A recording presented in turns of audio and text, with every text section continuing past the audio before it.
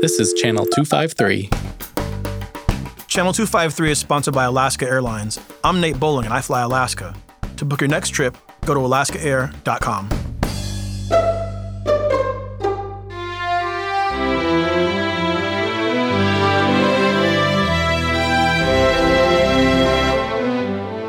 This is the We Art Tacoma podcast.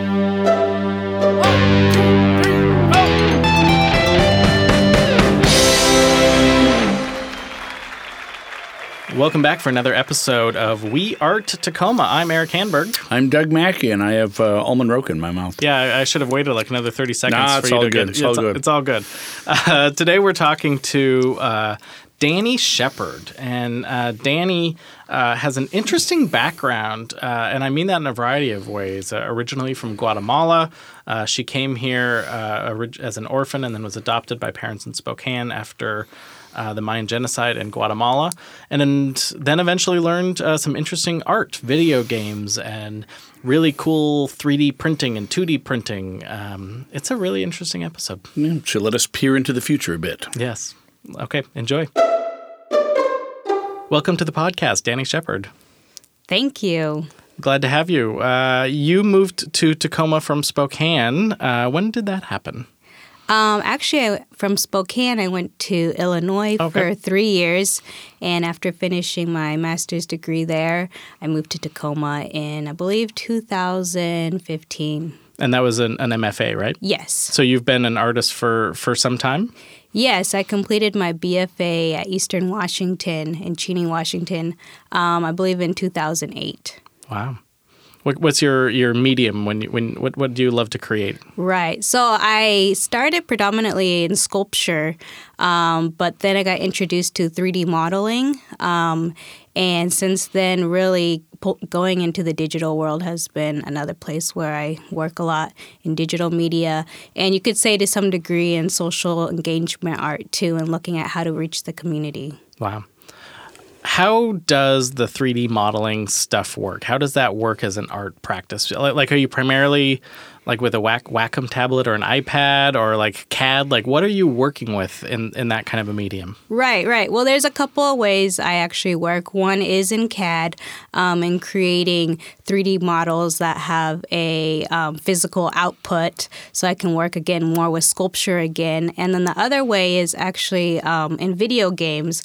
I actually created my own video games as part of my master's thesis, and there is where I was working in Maya predominantly, doing the modeling, and then I was able to get a grant to work with a game designer or game programmer to program the game. And this game was talking about genocide, which I'm sure we'll get more into, but specifically the genocide trial of Efrain Rios Montt, one of the former presidents of Guatemala. How did the video game work? How did you win? How did you win? So, again, like I tell students and people, start with something you know. So I started with the idea of Pong, the game that moves the ball back and forth between two paddles. Right, one of the very first video games, right? Right, exactly.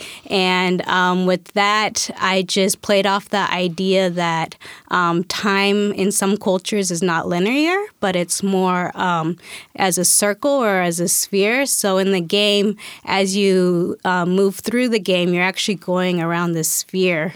And it played into the memories that the indigenous community brought forward through their testimonies and how the power of memories work. And so there was additional elements in the game besides just the ball moving, but that was kind of the key concept that I started with. Wow. Yes. Is that game like on the internet that I could go play it, or could I buy the CD-ROM? Or I have it on DVD yeah? or on a DVD.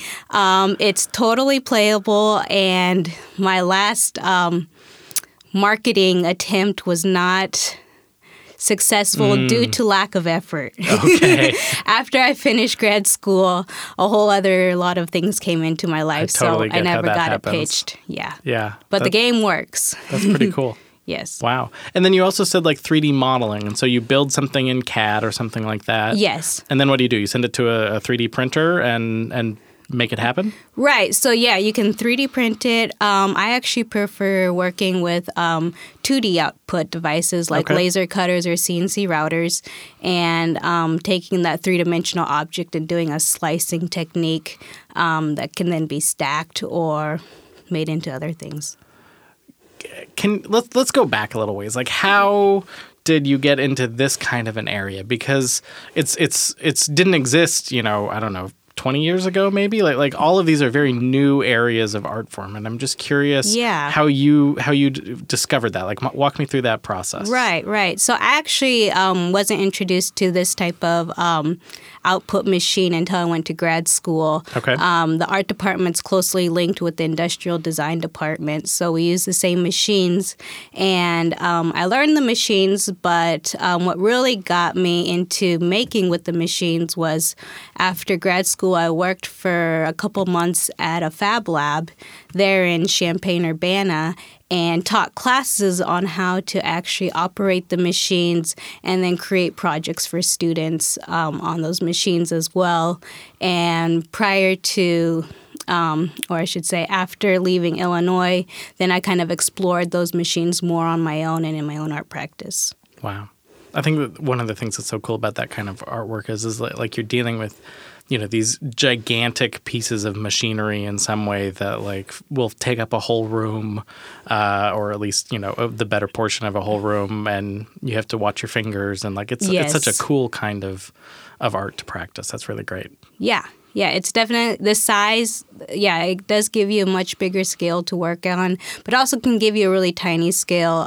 For an example, the Fab Lab in Tacoma, they have a resin printer, which I believe prints at 0.002 probably centimeters. Really, really tiny scale to where you can do more jewelry components or fine, tiny objects. So scale is kind of a neat thing. Wow, that's really amazing. When did you ever... Do you remember back to your childhood or maybe later than that where you said, I want to be an artist? Yeah, I definitely did not start off thinking I was going to be an artist. I actually had no idea what I was going to be.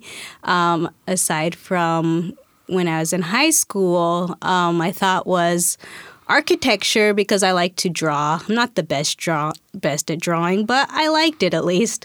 And so I actually pursued architecture for a couple of years in college and ended up changing schools and tried out an art class. And it was actually in that first digital art class that one of my teachers asked, "Oh, are you an artist?" And I actually felt very complimented because I was like, you know what? Someone thinks I'm an artist. I must be really great to some degree. My ego got big. But that was thinking of myself as an artist versus an architect or an engineer or some other paths that I was looking at. That was inspiring. And it was also at the same time when I was looking at answering some questions in terms of my background and my country of origin, where I'd come from, and what were some of the social conflicts in that country, which is Guatemala, and wanting to research it, but not necessarily just through your traditional papers and research techniques, but look at it through more of a perspective of art and generating art to talk about the research that I was trying to interpret. Do you want to walk a listener through your connection to Guatemala and the genocide? Because it's now come up enough. We should probably explain what's going on here. Yes. So starting in the I'll start with me because that's the easiest place. Okay. So I was born in 1985. Now you know my age. And that was kind of not the peak of the genocide, but right in the middle of the genocide when Ronald Reagan was president here and Efrain Rios Montt was a dictator in Guatemala. And there was a lot of tension, and they actually had the Scorched Earth campaign, which you hear of in other countries as well, which is kind of a movement to annihilate different populations of people. And in this instance, it was the Mayan community for multiple reasons. Okay. So my interest in that actually came upon doing a research paper for an English class. But I think always wanting to know more about where I'm from, maybe not necessarily knowing birth parents because I was adopted, but knowing more about the country and what the situation was, and just having an understanding to, give myself meaning as a person. I think that's where my interest stemmed. And I didn't realize at the time it was a genocide. It had always been explained as a civil war, so it was really meaningful once I saw it as a genocide, especially because as a young person, I had visited Auschwitz and other places where genocide had occurred, so I had a good understanding of what genocide actually meant. You were born in Guatemala. Yes. And then brought to the United States by your parents? By whom? Right. I was born in Guatemala, and I lived in an orphanage in Guatemala, and at a year and a half, I was adopted by a family in Spokane, Washington. Do you have any memories of Guatemala? Not from the first year and a half, really, but when I was about 7, we went back and adopted 2 brothers, not biological brothers, but 2 more children, and I visited the orphanage, and a lot of memories came, kind of more like feelings stemmed or came to the surface, and then again, I have visited Guatemala since then as well. Yeah. And now it's infused in your work, it sounds like, in a variety of different ways. Yeah, definitely. Wow. Thank you for sharing that. Yes. I appreciate it. So you are now teaching at the school district, and you work with some of these industrial machines there as well. And one of the things that but it's not necessarily art, or it's some art and some workforce training. Like how is that structured right now? Yeah, so I'm in a program called CTE, which is Career Technical Education, and Tacoma School District and other school districts have these teachers who are in CTE who come from industry and are there to teach students what they need to do to get a job and how to be equipped to have a job, as well as teach them the latest industry standards. And I work there as a visual arts teacher as well as a more of an engineering and STEM teacher. So there's 2 paths, which somewhat integrate at different points as well. But that's mainly what I'm doing right now. That's great. I think that they really do integrate in a way that maybe they have never done so much before. Industry and video games and art, they're all much closer to each other than they've ever been, where people can really, like if you're creating a video game, are you an entrepreneur? Are you an artist? What is it? It's a really interesting time right now where all of these things are kind of blending together in interesting ways. Yeah. And definitely I think as we move more towards virtual reality, augmented reality, both of those skills that you're going to need from the engineering side and the art side are going to be intermixed, and there's going to be a need for a variety of different type of designers. Whether you have the analytical mind or the creative mind, you'll be needed. Yeah. Absolutely. We're going to take a quick break, and then when we come back, I want to talk to you more about Fab Lab and some of the cool stuff that people in Tacoma can build there. Okay, perfect. This is Nate Bowling, host of the Nerd Farmer podcast on the Channel 253 network. I fly a lot, and when I fly, I want to actually enjoy my time in the air. So I'm looking for 2 things. 1, being treated like a human being, and 2, an amazing mileage plan. And for those 2 things, the only game around is Alaska Airlines. The flight attendants are courteous, the service is efficient. When I fly with Alaska, I feel like a human, like a customer, not a commodity. And the mileage plan. I get rewarded for the miles that I fly, which means that flying across the country really racks up the miles. So the next time you're looking to fly from SeaTac, skip the travel sites. Just head to alaskaair.com, book your ticket. You'll thank me. I'm Nate Bowling, Alaska Airlines MVP Gold, and I fly Alaska. To book your next trip, go to alaskaair.com. And welcome back. We are here with Danny Shepard talking about maker spaces and Fab Lab and all sorts of cool equipment. But I just want to take a second not only to thank the sponsor that we just had, but also to thank the Channel 253 members who have made this podcast and all of our different podcasts possible. If you're interested in supporting the show, channel253.com/membership. Okay, Danny. Yes. Welcome back. Thank you. Even though you didn't go anywhere. Tell me about Fab Lab, because it's the kind of, I understand you're a consultant there and you previously worked in education there. It's such a cool space. For someone who hasn't been there, what's it like to walk in that door? What do they see? Realistically, there's a hodgepodge of things you'll see, which kind of goes along with the activities that happen there as well.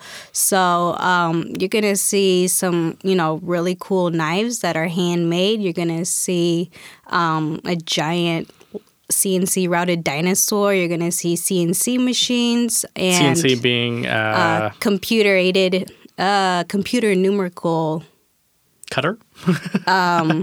Something like that? Computer numerical control. A giant saw thing, basically. There's a large 4-foot by 8-foot CNC router in the back shop, and then there's I think it's a 24 by 36 inch laser in the front, as well as another laser in the back. And a plasma cutter, which is a CNC machine as well. So you can send, basically, with CNC, the emphasis is that you create your design on a computer, and then you send it to a machine, and it cuts it out for you. And you can do it in a variety of materials, thicknesses. Yeah. And that's wood, metal, acrylic, all sorts of stuff. Basically, whatever you can shove a laser through, you can probably cut it out, is how it seemed to me. Right.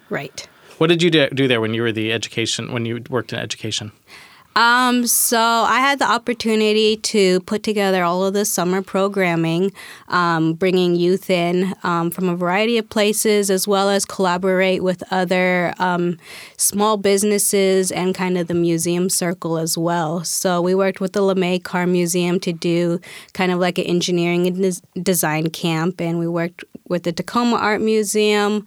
We'd work with a lot of local nonprofits to bring students down, while they're doing game board design, 3D modeling, and scanning their heads and putting it on top of race cars. Just a huge range of things. So I enjoyed the job a lot because you really got to think outside of the box of what could be, and that's actually what I now bring to the Tacoma School District.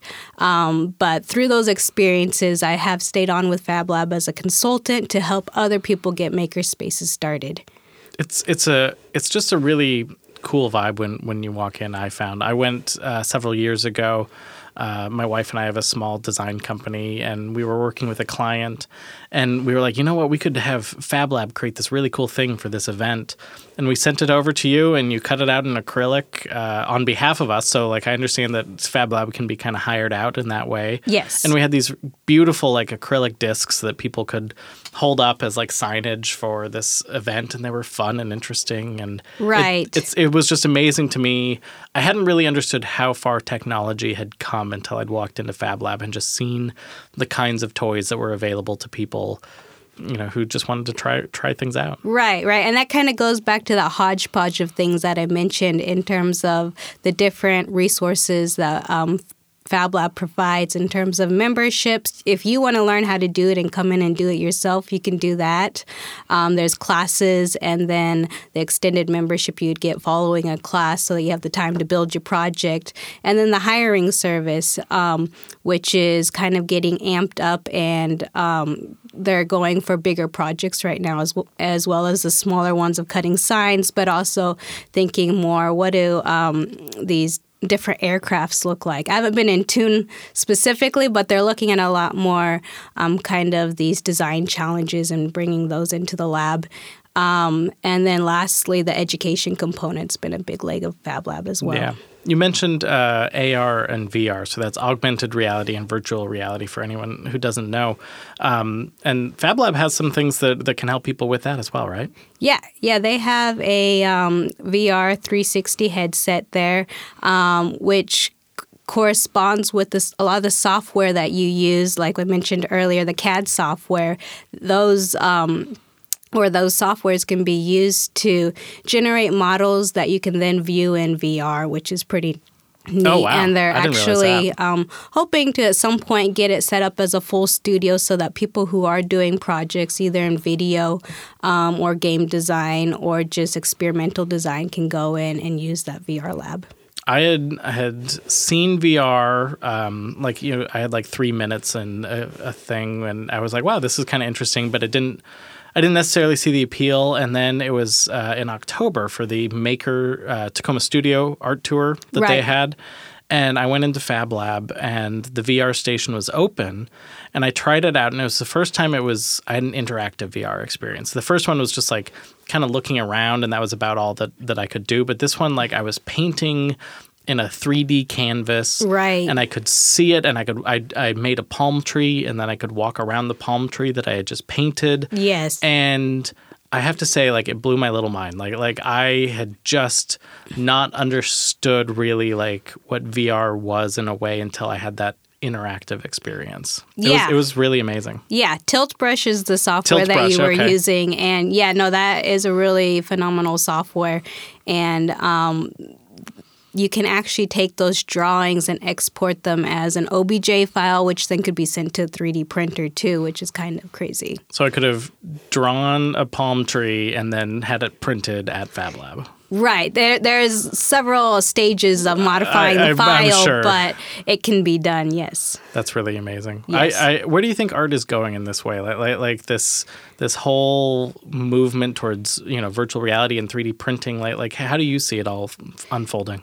A lot of artists, especially kind of blue chip artists, are moving into those realms and doing large installations that incorporate VR and AR.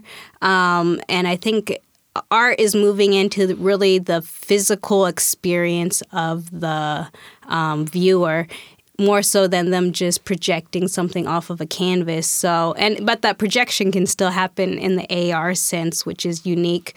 And I think you're going to see some of those experiences at different museums. The Mopop had a really cool, their marble exhibition, had a cool little AR exhibit there. And I think more and more you're going to see yourself more interacting with the actual art pieces. Yeah, that seems right, and it seems like that's where a lot of things are going with video games and art and movies, and it's all getting interactive and headset and right, and it actually there's research that it actually stimulates a different part of your brain, which is interesting, and that brain can lead to different memories, and I think it's something artists are starting to think of being cautious when doing that, because you don't want to mess somebody up. No. Other people have had their first VR experience on a roller coaster and won't go back to VR because it made them so sick. Oh my goodness. It was interesting. I had my 6-year-old daughter there, and it was fascinating. I gave her the paintbrush after I'd done it for a while, and she just took to that like a fish to water. And on the one hand, it was like really exciting, but then on the other hand, I was like, this is going to, it's special and new to me, but it's going to be very normal to her, I have a feeling, when she grows up. Yes. And actually, Fab Lab has a VR camp, and a lot of the kids who come to the camp have already explored Tilt Brush, so they want to know what's the next thing. So Fab Lab has to be intentional in being on top of, okay, how can we keep kids engaged? And they have to continuously be learning as well as the industry grows, right. Be right on top of that. Right. Yeah. Well, you have something coming up. You said you might be doing something with fashion. Is that right? Yeah, so I kind of, at the end of grad school, got a little bit into the fashion side of art.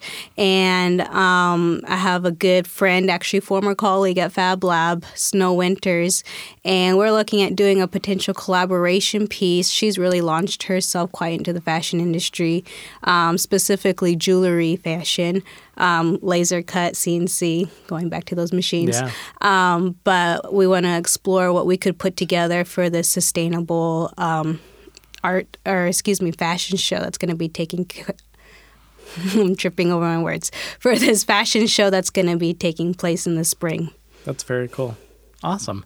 Well, one of the things we like to do at the end of this show is to just ask the guest, is there anyone in Tacoma doing like really amazing art or just being active in the art scene that you want to give a shout out to? It could be an organization, it could be a person, but just to give a shout out, give a gold star to someone who is doing work that you really admire. Yeah, I'm not thinking of I'm thinking of a specific person, but also an entity. Fort Nisqually, we've had the opportunity to work with Allison. I don't recall her last name right now, but Okay. Allison's a new coordinator there. And she's put together these escape rooms, which is another form of art. And they're really quite cool. I haven't had the opportunity to do one yet, but from what I've heard, they're really unique. And we're also working at potentially putting together an augmented reality experience in the Bastion, which is one of those large towers. Oh, that's over cool. at the fort, and maybe open it up to artists to do different kind of VR installations. So that's projecting in the future, but I want to give it to her for, trying to get this started and get it going there. Yeah. So I believe that there are 2 escape rooms at the fort. One is called Trapped, which is the new one, and then the other one's called Escape, or I can't remember what the other one's called. But Right. they do have 2 there.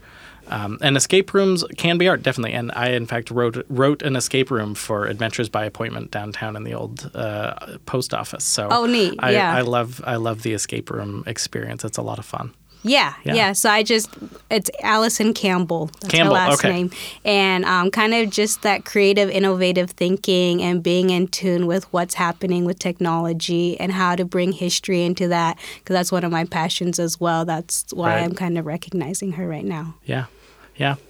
Well, that's a very cool thing, and I would love to see what the VR or the AR could look like there to help you step back in time to the 1850s even more. Exactly, yeah. Do you have a place where if people want to learn more about you, they could find you on the web or Twitter or Facebook or anything like that, or are you hidden from all of that? Yeah, believe it or not, I'm incognito right Okay. now. I didn't pay for GoDaddy for the next year because I felt like I needed to update some things. But hopefully, following this fashion show in the spring, I'm going to reamp things and Yeah. get things running this summer. Yeah. But if you do a Google search for Danny Pavlich, which is my former name, Pavlic, you can find some articles and different works that I've done around the country as well as locally. Right. And you can, if anyone else asks you in the future, you can point them to this episode. Exactly. There Okay. you go. Well, thank you for being on the show. All right. Thank you for taking the time and hearing me out. All right. Once again, Danny, thank you for coming on to the show. Doug, we're looking forward to Valentine's Day tonight, and then we have a whole weekend ahead of us. Are you looking forward to anything arts-wise? Well, I tend to think about music, and I'd like to alert people to the fact that the Jerry Miller Trio will be playing down at the Spar. He is former member of Moby Grape, Rolling Stone's 68th greatest guitar player of all time. He's 75 years old. Get it while it's good. Only the 68th greatest guitar player of all time? I don't know that he's moved up or down since. Hey, how since then. did your residency in Union go, by the way, a couple It was weeks great. ago? Robin Hood Resort. We had a blast. That is very cool. Well, I don't have any specific plans for this weekend. I am just looking forward to a weekend, crossing my fingers, with no snow.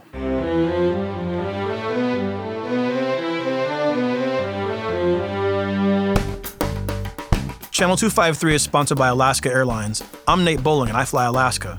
To book your next trip, go to alaskaair.com. This is Channel 253.